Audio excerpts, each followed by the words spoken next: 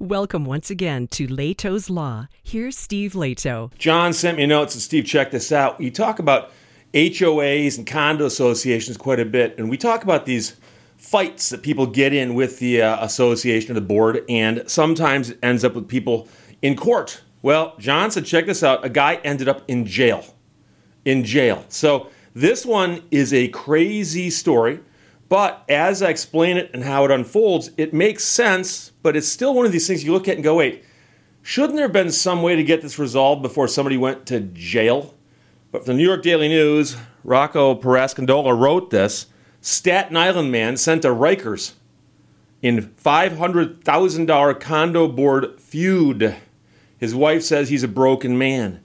Something about New York's legal system doesn't seem right to the man who is jailed because he won't spend up to $500,000 to meet the demands of his condo board. Now, the demands are large, but they make sense in a weird way. It's the question of who should be on the hook for this. There are people committing serious crimes who don't even have to post bail and are free, the man told the Daily News. Yet I'm on Rikers? It's absolutely ridiculous. The man's a 57-year-old grandfather. He worked 35 years in the finance industry, he says. And he says, I haven't gotten a parking ticket in 20 years. I've never so much as sat in a police car. Now, he was a currency trader by trade, and he began his most recent Rikers Island stretch in October, and he should be released sometime after Christmas. His trouble is rooted in a years-long legal fight with the board of the condo on the far northern end of Highland Boulevard in Rosebank near New York Harbor and across the street from the Alice Austin House. In 2006, the man bought a 14th floor penthouse in the building for around $1 million. At some point after the building was put up in 1989, which would be way before that, someone had added on to the size of that penthouse, according to the buildings board. A lawsuit says the addition exclusively used certain portions of the roof and is in violation of the city's building code. So they claim that this condo that the man bought, somebody had enlarged it. And number one, it used a portion of the roof it shouldn't have. And number two, it didn't meet code. But they admit this man didn't do it. Someone else did it before him. But now he's the owner. So the man says that he learned that the 1,500 square foot rooftop addition was completed by a previous owner, although one architect later said that the space was in fact part of the building's original construction. So they're not even sure about this. But the lawyer for the condo association does not dispute the owner's claims that he didn't build in the condo's roof. But he says it doesn't matter. Under the building's bylaws, the man who owns it is responsible for bringing his condo into compliance with the bylaws. Now, you might say, but why didn't they make the previous owner come into compliance? Well, apparently they didn't catch that person, which seems kind of difficult if you put a big addition on a condo in a building like this that nobody noticed the activity. The attorney says he inherited the problem from a previous unit owner, and he is responsible under the bylaws for rectifying the building violation.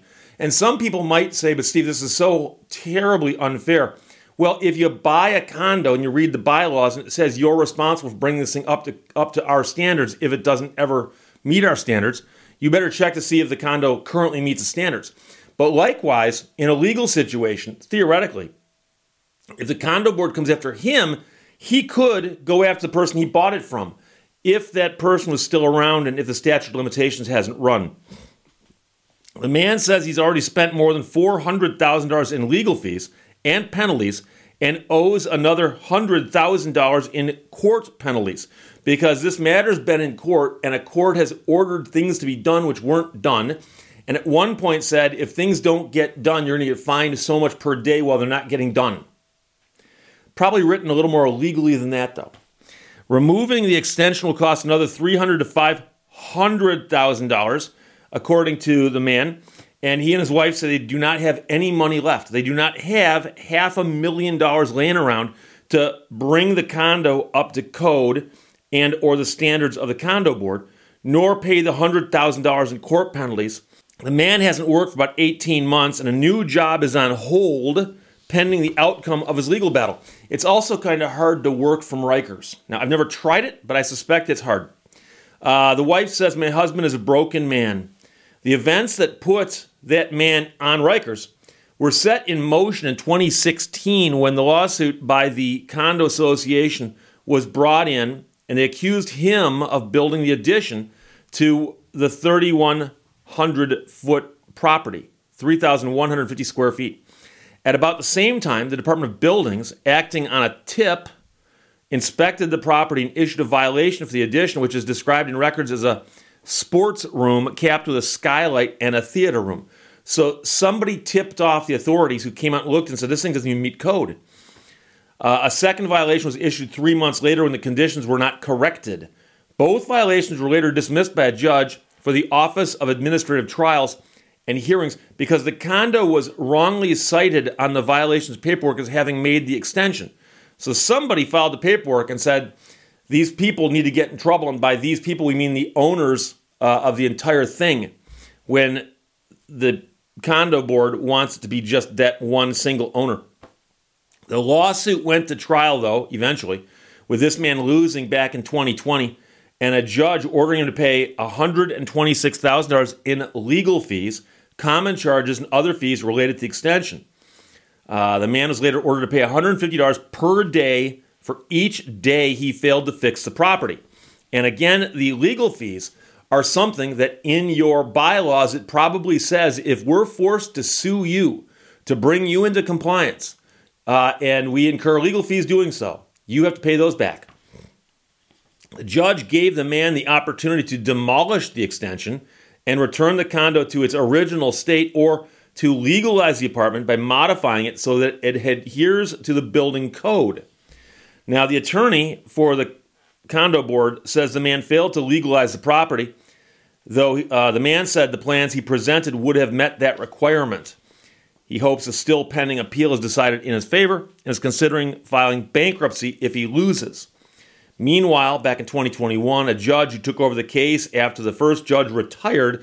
That's always a bad sign. There's something about that. It's an omen. When you're on a case that's dragging along to the point where judges retire and get replaced.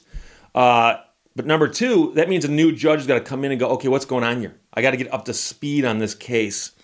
So a judge who took over the case ordered the man held in contempt for disobeying court orders to remove the rooftop addition.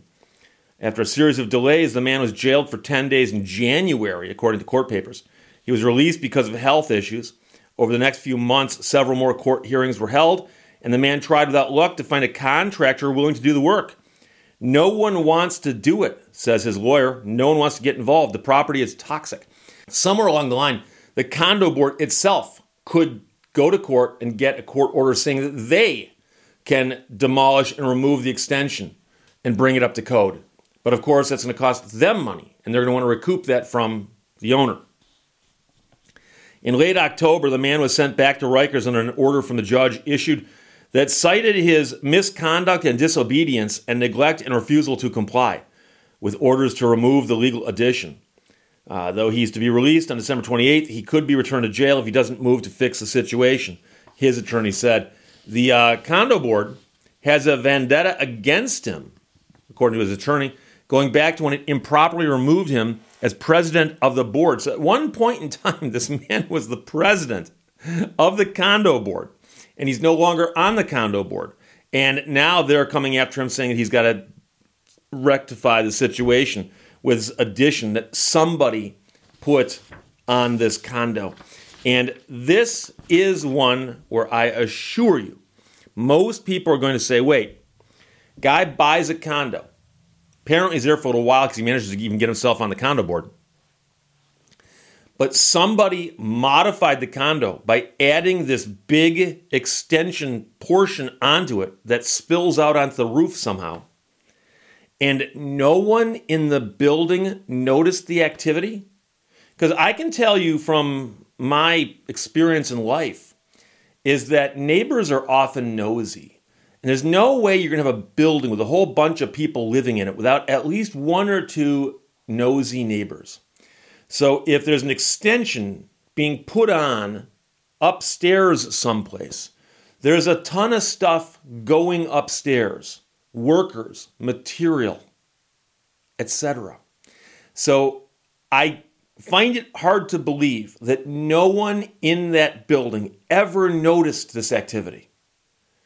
And it makes you wonder who the previous owner was and whether they had just a better relationship with the people in the building who said, oh, that guy's building an extension. We don't care. We don't use that portion of the roof. But I can tell you that most people, if they were told, oh, by the way, we all bought units here, right? There's one guy who discovered he can bump out his and get an extra 1,500 square feet, and he's doing that upstairs. Oh, okay, not a problem. Most people would freak out, and they go, wait, why does he get to do that and we don't? Just because he happens to be adjacent to the roof? So somebody previously did the work that this man's now getting in trouble for. But they're not saying, hey, dude, you did it. They're going, we know you didn't do it. But it's your job to bring this thing up to code, which makes you wonder if other people had known this had happened, but for whatever reason didn't go after the previous person or didn't want to go after the previous person. I don't know. But as it stands right now, there's a man sitting in jail. And he thinks he's going to get out shortly after Christmas. And he's in jail because of a fight with the condo board over $500,000. And depends on how you look at it, but it's a bunch of fines and costs and attorney fees. And there's an order there saying he's got to remove this portion of his condo or somehow bring it up to code. And he says, besides the fact he hasn't got the money, he can't find anyone to do it anyways. So it's kind of like he's stuck. And he said, hey, look, I can declare bankruptcy.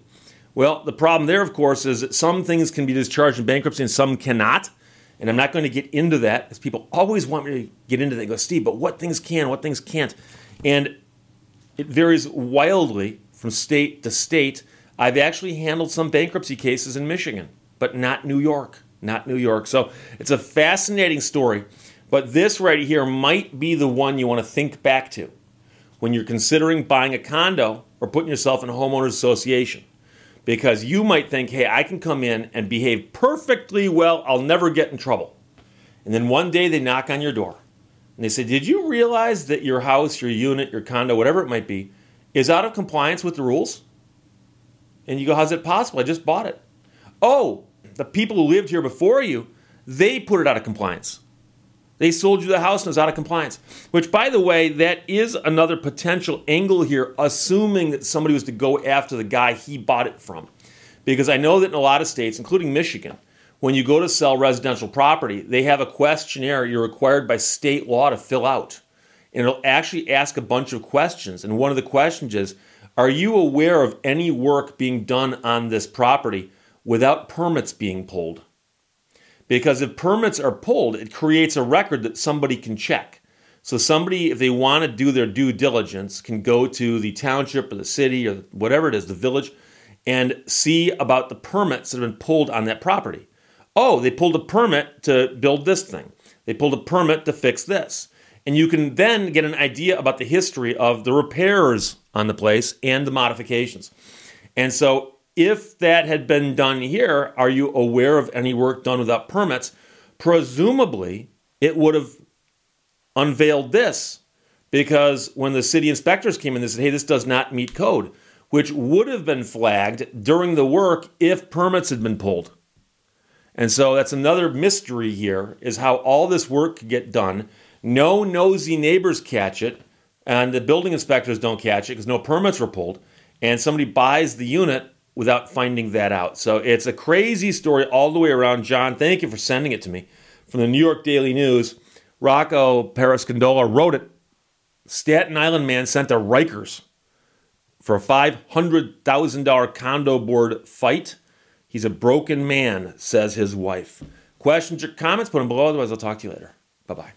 Thank you for watching Leto's Law. The secret of happiness, you see, is not found in seeking more, but in developing the capacity to enjoy less.